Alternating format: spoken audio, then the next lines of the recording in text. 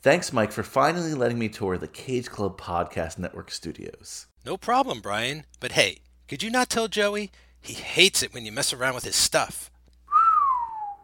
Is that every Nick Cage movie ever? Yup. From Fast Times to Massive Talent. This network is pretty much the house that Nicky Coppola built. Hey, what about over there? Where do those stairs go?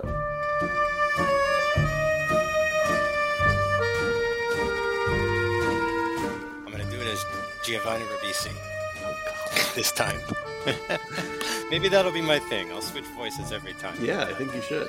This is Uncle Francis's Weinstein, a podcast where we break down the films of Francis Ford Coppola, cut by cut. This is a Case Club podcast production. That's not bad. I got it, right? Buonasera, have a seat, have a glass, and welcome to Uncle Francis's Wine Cellar. I'm Brian Rodriguez, but where's Michael? We're not starting the podcast without Michael. Oh, I'm here. I made it right on time. How's it going? I'm Mike Manzi. Pretty good, Mike. Pretty good. Welcome back, sir. Yeah. Well, welcome back, you too. We both traveled, but I traveled a little longer than you. So thank you, by the way, for bringing in the Foodie Films man, Kyle Reinfried, to step in my place. I thought you guys did a great job. Yeah. His pleasure. No, we got along swimmingly. No violence, we broke bread. Everything was peaceful. And I want to mention some things about episode 4 before we get into episode 5. But before we get into that, remember, this is the Francis Ford Coppola film podcast, even though we're talking The Offer. And today, by the way, we haven't been doing a good job at this as I've been editing. We need to do a better job at this. The episode name. This is the recap of episode 5 of The Offer, Kiss the Ring. Kiss the Ring happens here. We'll talk all about it. But great of course, I will be drinking some Coppola wines while we talk the film. Yes. And I might have drank this one before. I don't know. I bought a bunch of Coppola, but I'm opening a fresh bottle right now. This is Francis Coppola Diamond Collection Cabernet Sauvignon 2018.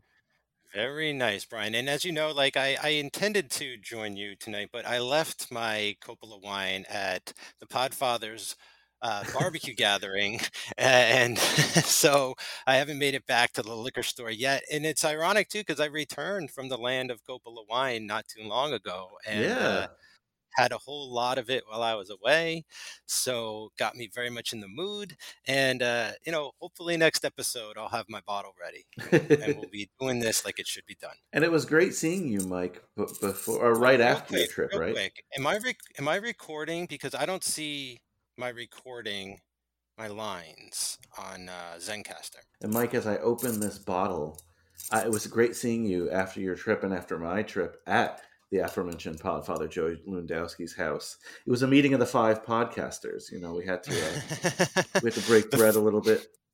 The 5 families of Podcast Network. Yes.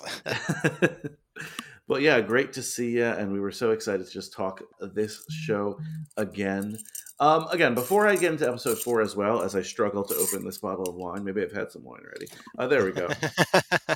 It's not a screw top, that one, I see. No, this is a true cork here. So there has been a lot of back and forth about this show online. A lot of film snobs and critics hate it. They continue to hate it. Oh, they're no fun. People have considered me a film snob, and I love this show. But Mike, you and I think are a little bit different than your average film snob. Maybe we are. I know when people who aren't into film try to listen to my podcast, they're like, "What are you guys talking about?" What is framing? What is composition? But I don't talk about that. I don't talk about that on my shows. I don't know. Regardless, I have to say though, Mike, everyone I talk to who watches the show loves it. And I went back and checked the Rotten Tomatoes. Not a lot of people have rated this, to be fair, but it's still 50% by the critics, but 95% by the audience on Rotten Tomatoes. So, the audience speaks. The Killer Tomatoes, have their army. What can you say? I mean, I never thought I'd see the day where I side with them, but I can't help myself. Watching this show is just so much fun. I think that's just the thing. You just have to sort of go with it, man. And if you can, it's a fun ride. Absolutely. And I think people who like The Godfather, despite perhaps some things that might not be true, might be true. I think Godfather fans really like this movie because, again, it's more Godfather content. Yeah. It's fan service in the good kind of way. They're giving us everything we want here. Come on. Yeah, yeah, and and even I'll talk more about it the next, this episode, the next episode for sure. But like, I finally feel like I like the actual real life mob stuff going on in the show, and it's found its place. And I'm just all in. Again, like it's been a while since we've talked, not since we've released an episode, but like just so like it was really good getting back into this again after a little bit of a break, and it's just to your point, like of everyone you've talked to enjoys the show. Like, I don't know anyone who's watching it. Well, Unfortunately, to be fair, it's not a lot of people, but yes, you're right. True. But like, maybe that's just the thing. It just needs that word of mouth. People will probably watch it when it's over. It'll be a show people discover down the line on Paramount Plus. Word of mouth. I mean, possibly when Matthew Goode wins the Emmy. Oh, I hope so. God, he's good, and that's no pun intended there. I cannot get enough of Matthew Goode as Bob Evans here. Oh my God. One thing I want to mention quick before I forget, because one thing I'm really bad at is like citing where I read things. Okay. There's a website called whattowatch.com, and there's a writer on it called Michael Baldestrun. And every week he'll do a fact versus fiction, the author. And it's like, it's really short reads, like 3 or 4 things of like, did this happen or not? So I've been reading them, and it's really cool. So everyone listening, definitely check out this guy's stuff because he's watching, we're watching. Again, doesn't seem like a lot of people are watching, but I agree with you. I think it's going to be a slow burn.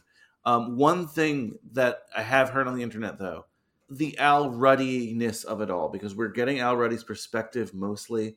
There are places I've read, and I can't find the exact quotes, but like Francis apparently said somewhere that he hardly remembers Al Ruddy being on the set at all.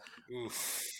I know it was a while ago, Mike, but you read Robert Evans' book, you said, and apparently in that book, Ruddy's not mentioned a lot, if at all.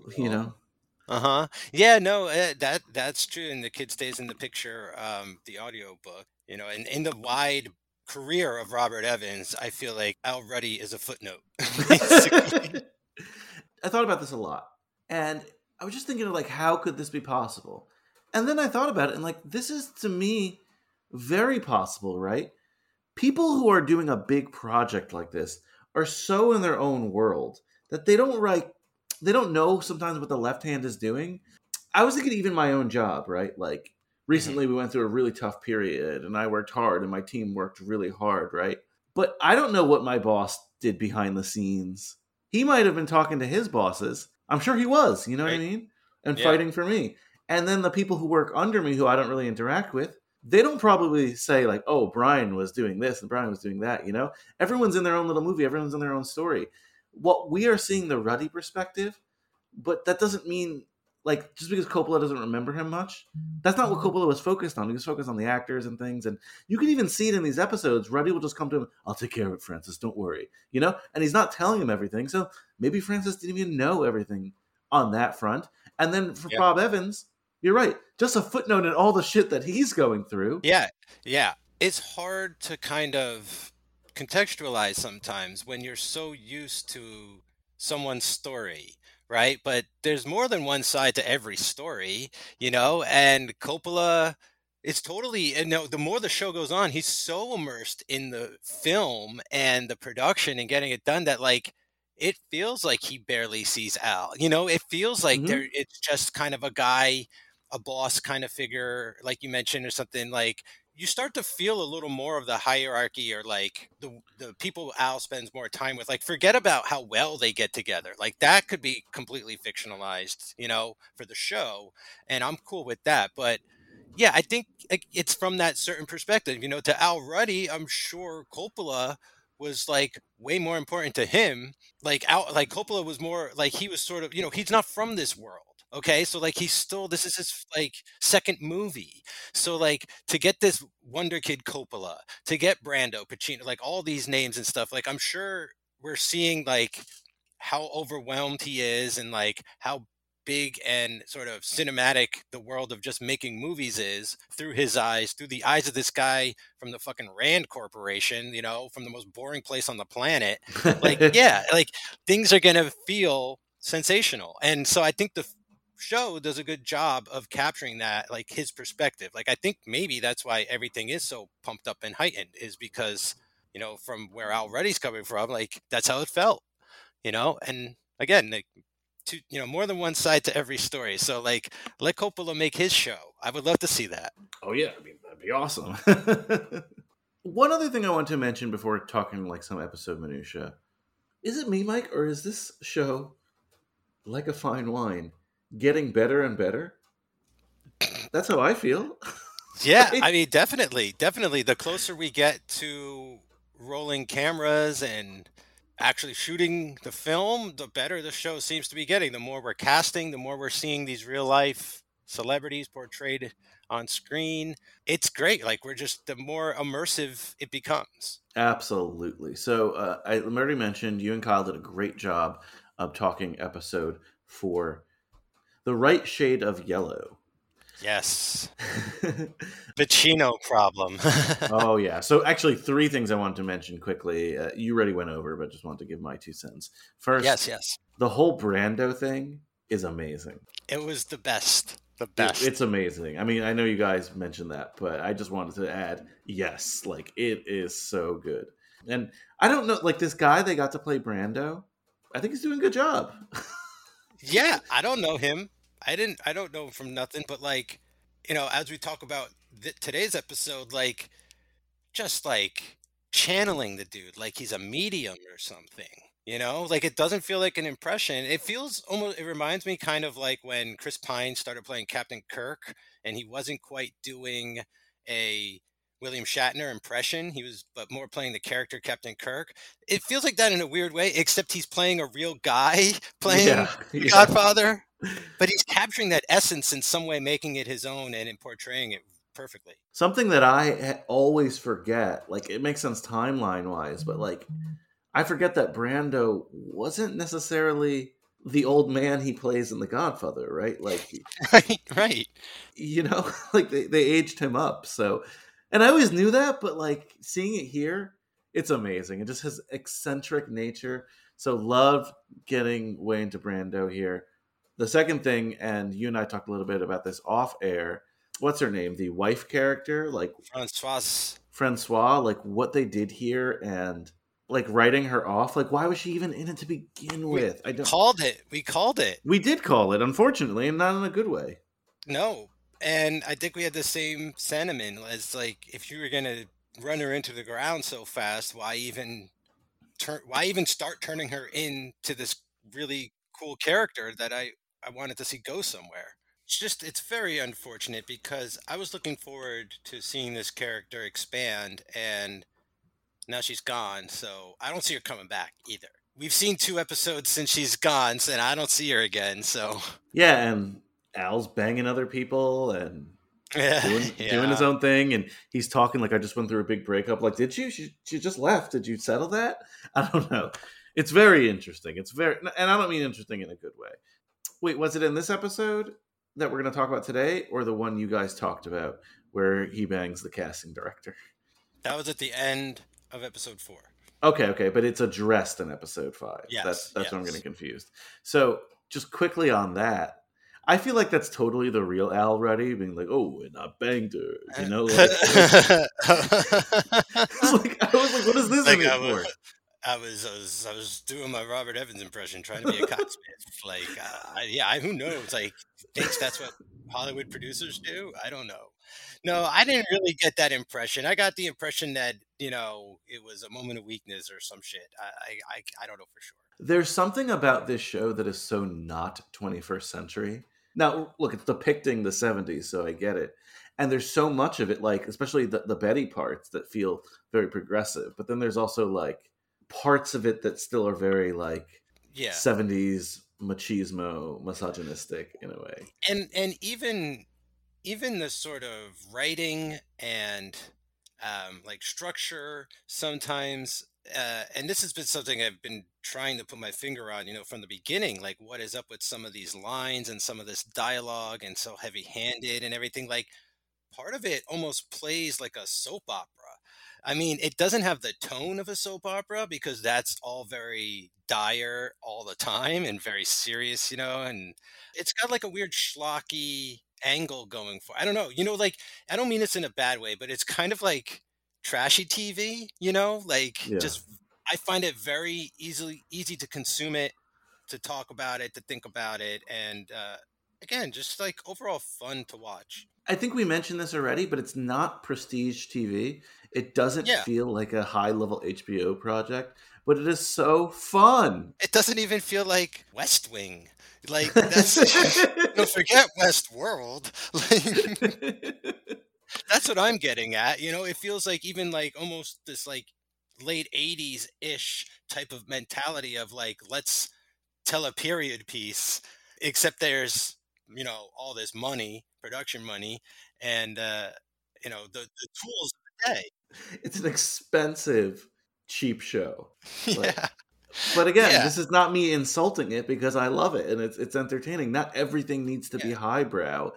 That's it. That's exactly what I think the quote unquote, filminati are upset about, is that it's not highbrow, that it doesn't take itself seriously, like hardly for a second. And that's not to say like there isn't drama, but yeah, it's not prestige. It's not something I feel like you're going to be able to like study or anything. It's just consumable. And I love that about it. I love that they didn't go the highbrow way. I think a criticism I've seen, and apologies if you guys can hear the thunder in the background. It is raining. Oh, I've got it here too. Thor's up there fighting Thanos or something. But The Godfather, again, one of the greatest films of all time. I think some people expected the show about The Godfather to be one of the greatest shows of all time. But why? How can you?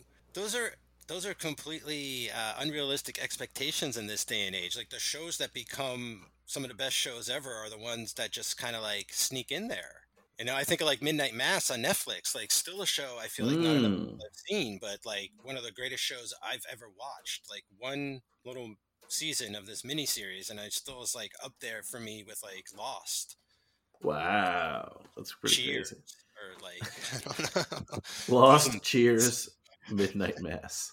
I'm just saying, like, you can't aim for that. And they were smart enough not to.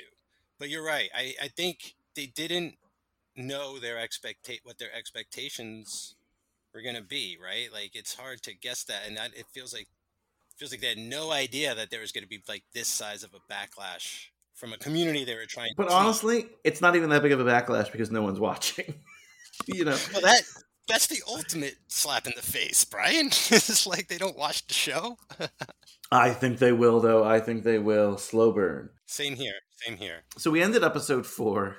He finally, as in Ruddy, he goes over Evans's head, gets Pacino in the movie, and then it turns out Pacino signed up for a film. What's The Gang Who Can't Shoot Straight? Is that what it's called? I think so. Yeah. By the way, and we'll talk about it on the next 2 episodes, I'm loving how many just like name drops of films of the era they do. Yeah. Cool. What's that on your desk? A script. What's it called? Yeah. Chinatown. What is it? Incest and water rights. But hey, it's good. Like I can't put it down. So that's like the big thing here. It's like, holy fuck, he gets Pacino and then this happens. So we walk into episode 5. By the way, as I see the video, I'm wearing a jean jacket today. I feel like I'm cheating on Paramount. It is a Universal Studios jean jacket. Hey, that's okay. You're in line with one of my shows, The Monsters That Made Us. Very true. Universal Films, Film Monster. So I love it. I wish I had a Paramount jacket, though. This is becoming, as you predicted, Mike, such a more of a Paramount show than a Godfather show. We'll have to try and fish out some merch for the offer or Paramount Plus. But I'm repping you tonight. I got my Rock and Roll High School shirt nice. So that's for High School Slumber Party, which is of course the podcast I host, and you mentioned Monsters That Made Us and Titular Cage Club. And we should tell you, even though we're like halfway through the episode, please subscribe to this podcast wherever you're listening. Google Podcasts, Apple Podcasts, Spotify, Stitcher. Tell a friend. I forget to because this is such a I don't forget to subscribe with a subscriber, but I forget to mention it because this is such a passion project. You know what I mean? This is just a fun conversation we have, but I got to remember to do that. So what do you want to talk about when it comes to episode 5? You know what my first note was? What's that? Exactly what you were talking about, Mike. The conversation that Evans has with his girlfriend or wife, I guess at the time, Ally McGraw. Yeah. She wants to do the getaway with Steve McQueen. Okay. Like, yeah. You can't do that, you know? So I thought like the Ally McGraw character was just going to be kind of like a background side character, but she's getting more and more lines, and I actually like her in the show, and I like the actress who plays her, so I'm enjoying what's going on there. That's interesting too, because she's still alive. I wonder what she thinks about being portrayed. Like, she's not being slandered or anything. It's not like that. That's not what I'm saying. I think I love her too as a character. I wasn't sure she was going to be there, but we're going to see their marriage dissolve on screen.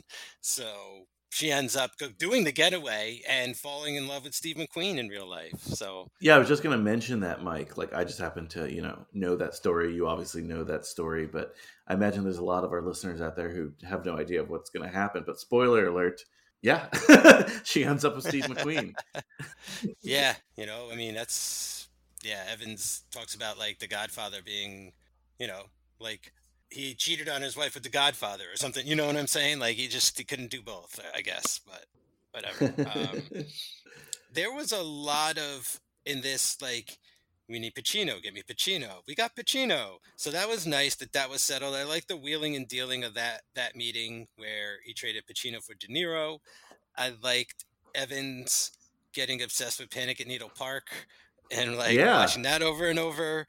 Yeah, I like seeing the home life. The Evans stuff is just top tier for me. I hate to say it about a show about The Godfather, but it's the show about Robert Evans that I'm having the best time watching. And I think you can concur with me. It's so good. It's so good. This episode I felt like was more of a transitional episode. Like, it was really fun if you're into the show, but not a lot necessarily happens. It's about a lot of the minutia of making the film, which again, we love, and that's what we like. Yeah. All that pre-production, like, isn't this the one where they like hire the cinematographer, hire the editor? Like, we see Gordon Willis, the dark maker here. That was awesome. Oh, he's so cool. Gordon Willis is, for my money, the greatest cinematographer of all time. Love Gordon Willis' stuff. And he's like, maybe we could do a test. And he's like, you fucking kidding me? But later he's like, they're on set in the next episode, and he's like, I just need the light. He asks for a certain wattage, and the guy's like, what do you want, an extra moon? And he's like, no, just a street lamp or something, to him. Like, it's so fun to see the way his mind thinks. I know I was dissing the film nerds, but we are the film nerds, like you and I, because we're getting into like the nitty gritty of, like, I'm leaning on everything Gordon Willis says, and like just and they're just feeding it to me as a fan, Well, this I felt was probably, and even considering next episode, since we watched that, we'll do a separate episode for it, but like, I think this is my favorite episode so far. It felt because it just felt like the best written, best directed, the least kind of schmaltzy in those ways. Like, there weren't a lot of those big speeches that stood out. There weren't a lot of those cringe moments that stood out. The cringe moments I love. Don't get me wrong, everyone has their own ideas of what those might be, and I love the ones in this show sometimes, mostly from certain dialogue and everything. But, the show usually like sticks to 2 or 3 things, I feel, each episode, and this one was a lot of like Ruddy going back and forth from LA to New York and LA to New York, and like dealing with the permits, and the permits guy. Like, this is the 3rd episode where we're still dealing with permits. So we finally settle the permits. The FBI raid, the FBI visits him. Like, there's a lot of Ruddy on his own, and we don't even see Puzo this episode. So there's a lot of Ruddy on his own. And not only that we don't see Puzo, this is the show we wanted, because it's not just Ruddy, it's a lot of Coppola setting up the movie, a lot of Evans with backroom deals. Remember, now he has to get, like, originally he didn't want Pacino. They forced Pacino down his throat. As you mentioned, he sees Panic at Needle Park. Ally McGraw's into him, so he's like, all right, I'll do this. And Evans is such a cool character, and such like, it feels like a real character. Even though he got screwed over by Ruddy in a sense, he still admires his moxie, you know what I mean? and he still Yeah. like respects Ruddy. At least that's what the show shows. So when he's got to get, even though he says "fuck you" originally, when he's got to get Pacino out of his contract, and then there's this trade that they do with I forgot the other studio. I think it was MGM. Let me see. Yeah, MGM, because they Yeah. mentioned the Lion or whatever. And the estate sale. I remember the estate sale was part Yeah. of that. Yeah. And they somehow trade De Niro for Pacino. I'm like, what? This is amazing. De Niro will be in part 2 of The Godfather. Also, Yeah. even crazier. Yeah. It's fun to see like his behind the scenes wheeling and dealing, the mind of Evans at work. I think it's next episode where we finally get to see him do some lines on screen. But that just reminds you that this entire time, for the most part, like he's all coked up and like kind of just like going when at you said 1,000. lines, you mean lines. Yeah, I meant he goes skiing at 30,000 miles in the flying in an airplane. But there's that great scene in this, because like it's hard to remember, like because he's so over the top that Evans is the head of the fucking studio. Like whatever he says really makes. I make the calls, baby. Like I'm the fucking head of the studio, Paramount. I'm sitting on top of that mountain, like that kind of shit. But he's worried in this episode that Blue Horn's going to sell Paramount, that they're going to unload it. Like it's starting to be like their Glad Love Story, like is a box office smash, but they're playing fucking mind games with Evan. So we see that great scene with him. When he's with his assistant and he's just like theorizing and he's like, what are we gonna do? What are we gonna do? And then he sees the guy surveying the lot and he walks out and he's like, what the fuck are you doing there? And he like kicks over the machine and shit and he's like, get the fuck off my lot. And it's like, this is getting out of control. I was like, this is amazing. The Evan stuff is just as entertaining as the Godfather stuff in this. I'm just eating up every little morsel of it. Anything else you want to say about Evans and that storyline? Because there is one scene that people on the internet were going apeshit for. So okay, yeah. So is it an Evans scene, or you want to move on? I'm done with the Evans stuff, but there is one scene in this show that is the greatest. It was so great, and I hope the people on the internet feel the same way, and they're not trashing that scene. And I hope we're referring to the same scene. So Well, what's the scene? You tell me now. I'm intrigued. The dinner scene. Yes. Okay. People were loving this on the internet because good. We finally get to see so many of the players in The Godfather. We get Talia Shire. She's not really focused on, but she's there. We have a Diane Keaton, Pacino, Brando. They're all in the room. Ruddy is there, but who cares, right? Coppola's there, and he just wants everyone to get together for this big Italian meal. We finally see John Cazale. Yeah, Fredo on screen. Yeah, we have the whole family there. It's almost like a deleted scene from The Godfather. It's really Mike, great. This is a real thing that happened in the Fact or Fiction article. They actually had a dinner, and it wasn't supposed to be like we're going to do it in character, but apparently they took cues off Brando, and Brando was like kind of being in character. Yeah. And then everyone else started just acting in character, and they had the dinner like that. And I could imagine, not to be vulgar, I could imagine that blood was rushing to the tip of Francis Ford Coppola's member when he's in this room with all his actors and they're being those characters.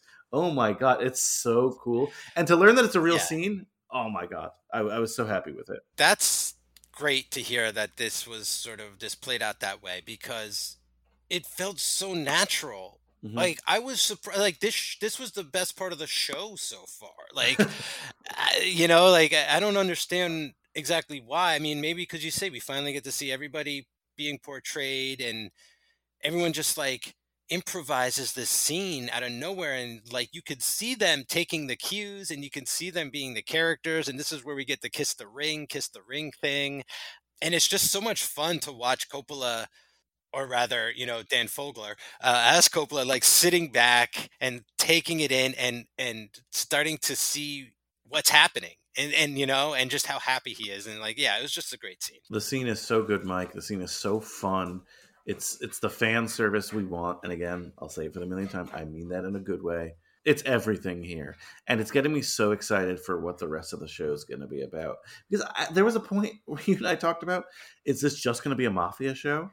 Are we going to see scenes of filming The Godfather? I didn't even know I thought maybe the movie would end.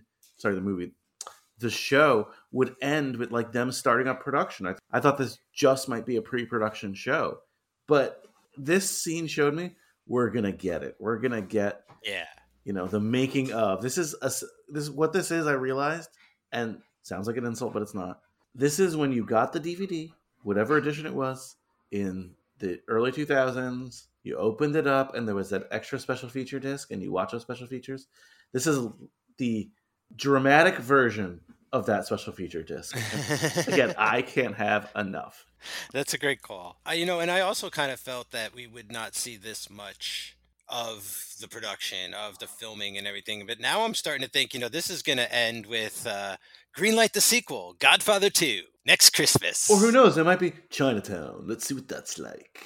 Yeah, I don't know. I can't remember when that came out. If it came out, around the same time. I don't know. A lot of balls in the air over at Paramount around this time. They're gonna have a series of hits, starting with like Rosemary's Baby, and then like Love Story, then Godfather, then Chinatown. Like Evans has a bit of a run there. We're gonna talk a little bit more about Paramount in the next episode because that's like a very Paramount-y episode. The other thing I wanted to mention here. Yeah. Lapidus, that Colin Hanks character, what a slime ball, what a pencil pushing Point Dexter. Dude, so perfectly played, pitch perfectly played by Colin. Great. You just get that look on his face where it's like, that must be what it's like to have Chet as a brother sometimes. You just look and you're just like, too far? You could cut that. I don't know. No. Okay. We're no Chet Hanks fans here. But Charlie Bluhdorn, I'm actually really liking this character too. I didn't know how much we were going to see of him. Fantastic. What's the actor's name? I love the actor, but let me see. Let's see. Burn Gorman, who I mostly know from like Pacific Rim and other oddities. Like he's been around. I've seen him in a bunch of things, but like very commanding performance on this show. Like this show is like, a fair number of pretty big actors in it, up and coming actors, well-established actors. And like, I feel like he's like this is a moment that he's grabbing, almost like Matthew Goode in a way, right? Where he's like, this is a role I can define or something like that. Like this is a real guy. And, if I play my cards right, I'll be remembered for playing this guy, because the people watching this show, like Matthew Goode is forever Evans now. Like, I'm sorry, but that's just the way it works. And I'll be referring to this guy as playing Bluhdorn for a while. And it's a very different character than he's really played before. He usually plays like these like sinister period pieces. I'm going to have a bowler cap and I'm a killer, kind of like, Yeah. Or sort of a nerdy, meek scientist. Yes. I know this is a period piece, but this isn't usually the period he plays, Yeah. Here he's threatening, hilarious, kind, mean. He just plays the whole roller coaster so well, and I love his little sort of professional affair he's having with Betty. Like that's really fun. It's so weird because he's creepy. Developing. He's supposed to be creepy, right? And he's creepy, but like it doesn't feel creepy. You know what I mean? Like, you know what it's like? It's just I think it's like something lost in translation because, like, obviously English, not his first language, very thick, heavy accent, just the mannerisms of a man that grew up, more worldly. I don't know what it is, but it's like once you get to know him, you understand he's not being creepy, that he's just kind of like eccentric is more of a way to put it, I think. And he really respects her, and like he's into her not just because she's pretty, but like he admires her a bit. And again, I'm not defending like the CEO of a company hitting on secretaries and stuff like that. Though in the 70s, we know that was happening all the time, right? But like it doesn't feel like he's preying on her. And I also think that's a big part of that is Betty, who is holding her own, and Juno Temple is really standing out in this series as well. Both in this episode and the next episode, we just see just her power, right? Like the power of this character. And from what I'm reading, like Betty is getting her shine here because that was a real person and she was actually doing these things. I don't know if she actually met with the mob to try to clear that's next episode. This up. We'll get there, but from what I understand, she was a firecracker like that, and I'm glad she's getting her day. That's all I'm gonna say. Yeah. I was pretty surprised about that scene where he offers her a job, and that was just more of a like she took that more as a cue of like, oh shit, they really might be Hmm. selling the company. Like she didn't, like there was that's a very interesting scene between those two characters because he is really offering her a job, but he's also saying secretively he's letting it leak to her that they're thinking about selling the company. And now it can go and she can play her game of telephone and she can go inform Ruddy and Evans will catch word of this and then it spreads and then next episode we sort of see he becomes like the deciding vote, right? So like I don't know, that's the way I sort of took it. But So, Mike, remind me to bring this point up in the next episode, but I feel like I want to insert it now. I feel like Charlie never really wants to sell Paramount. Like, yeah, he's in it for yeah. the money or whatever, but I feel like Charlie actually quite likes owning Paramount. And if they can almost win themselves over, he is, like you said, always going to be that deciding vote not to sell it. So, Yeah. can't Yeah. wait till we talk about that. Anything else from this episode you wanted to mention?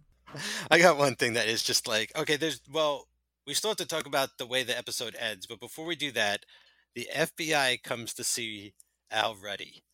And this is this is the worst scene of the show of the episode, but this is probably this is a bad scene. Like this is like the FBI come and he's like, "Oh, ready?" He's like, "Yeah," and then they sort of like he's like, "Hold on, fellas, you got the wrong idea," and then they kind of like smash cut to them being charmed, like he charms their pants off, and he's like, "Look, guys, I don't need the FBI following me. I think I can take care of myself." And they're like, "Okay, Mr. Ruddy, but like, be careful. You don't, like, make sure you're okay." And it's like, there's no way the FBI would just be like, "Yeah, you got this, Mr. Ruddy. Go ahead and make your movie. Like, we'll leave you alone." Like, I found that to be a little I agree. over the top. Like, did that scene even need to exist? I don't know. Especially in the next episode, the mafia stuff is winning me over a little bit. I also don't need like the constant like FBI threat or whatever. You know what I mean? It's like a weird Yeah. world. Like, Yeah, they're trying to inject more of what we're going to see in the movie of The Godfather, like the FBI writing down license plates and like all that kind of warrant stuff and shit. And, just that they're a presence in the daily life of the mafia, in the mob. Why do they call it the mob? And they should call it the mob. Why do they because call it the mob? Call it the mob after the mafia. But yeah. Grand Moff Tarkin. Okay, so the one thing I was going to mention is we meet a character who is the editor named Aram Avakian. Yes. He becomes a central figure in some Godfather behind the scenes lore that I'm curious.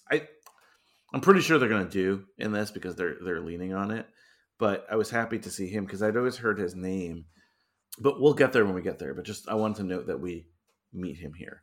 So, Mike, how did the episode end? It ends with Al Ruddy going to meet with Joe the mobster and getting ambushed by that press conference where he's like, The Italian Americans are gonna let them film The Godfather. and what he mentions what's the company again? Gulf and Western. Yeah. So and he's like, We're in bed with Golf and Western. Da da da. he's like mentioning Gulf and Western, mentioning Paramount, mentioning all these names, and he's like, and it's all thanks to Al Ruddy. And he like brings Al Ruddy up on the stage and they're taking pictures. Like, did that happen? Is that on the website? Apparently, it didn't exactly happen like that, but it happened in a sense where people started getting uncomfortable with perhaps like mafia dealings. That's what I read. But That's what I could understand. But were there newspaper headlines that we could track down on microfiche? Like, I'll have to look. But Mike, I was thinking about this. Let's be honest. Would that really make a newspaper headline? Like they're making a movie, yeah. Some guys. I mean, Variety, maybe like the trade. So that's not going to make the New York Yeah. Times. yeah, like It's more like, oh my god, mafia guy, not like, oh, and also they're doing a movie. I know, but you got him mentioning like Paramount and like this huge company and everything. I don't know, might have made a day of news in a Maybe, otherwise, maybe. lifeless cycle. But I don't know. That was another sort of like, I was like, that's the end. That's the cliffhanger. It was true that they were kept peddling Paramount and kept thinking about spinning it off from Gulf and Western, because Gulf and Western had become such a successful company aside from it. So that's all real. But we'll talk about the repercussions of this, because Mike, you love this episode. I think the next episode might be my favorite. I don't know. So, well, that definitely has a top 3 moment for sure. Yeah. We'll talk about whether or not it tops the dinner sequence when we get there, and I can't wait to get there. So the episode is called Kiss the Ring because basically the Carlo character in the dinner scene screws up a little bit, right? And then he's got to kiss the ring of Marlon Brando, essentially, with the Godfather there. The next episode is called Stand Up Guy, so definitely stay tuned to this feed. Like us on social media. Follow me at Omai Rodriguez on Twitter. I also made an Instagram for this show called Uncle Francis Wine Cellar. Easy to find. And then, Mike, you have a Twitter, right? Yeah, at the _Mikester online, and then all the other shows we are on at cageclub.me. So yeah, follow us there. Listen to our shows. Listen to the titular Cage Club. This wouldn't be Uncle Francis if it wasn't for Nicolas Cage existing and having the show that you did. So I have to kiss your ring today, Mike, for giving me the opportunity here to talk The Offer and to talk so many other great films. I can't wait till we get into the Francis stuff, but we're having fun with The Offer. So thanks again, and we still haven't figured out how to end the show. Yes, we did. Yeah, we did. You've just forgotten, but we say leave the gun, take the cannolis. Oh, okay, yes, I forgot. We've been saying, I mean, have we agreed? We don't need to keep saying it. Yes. Right in with what you think the end of our show sign-off should be. I didn't know if that was official, but okay. Leave the gun, take the cannoli. This is the end, beautiful friend. This is the end, my only friend. The end of our elaborate plans. The end of everything that stands. The end, no say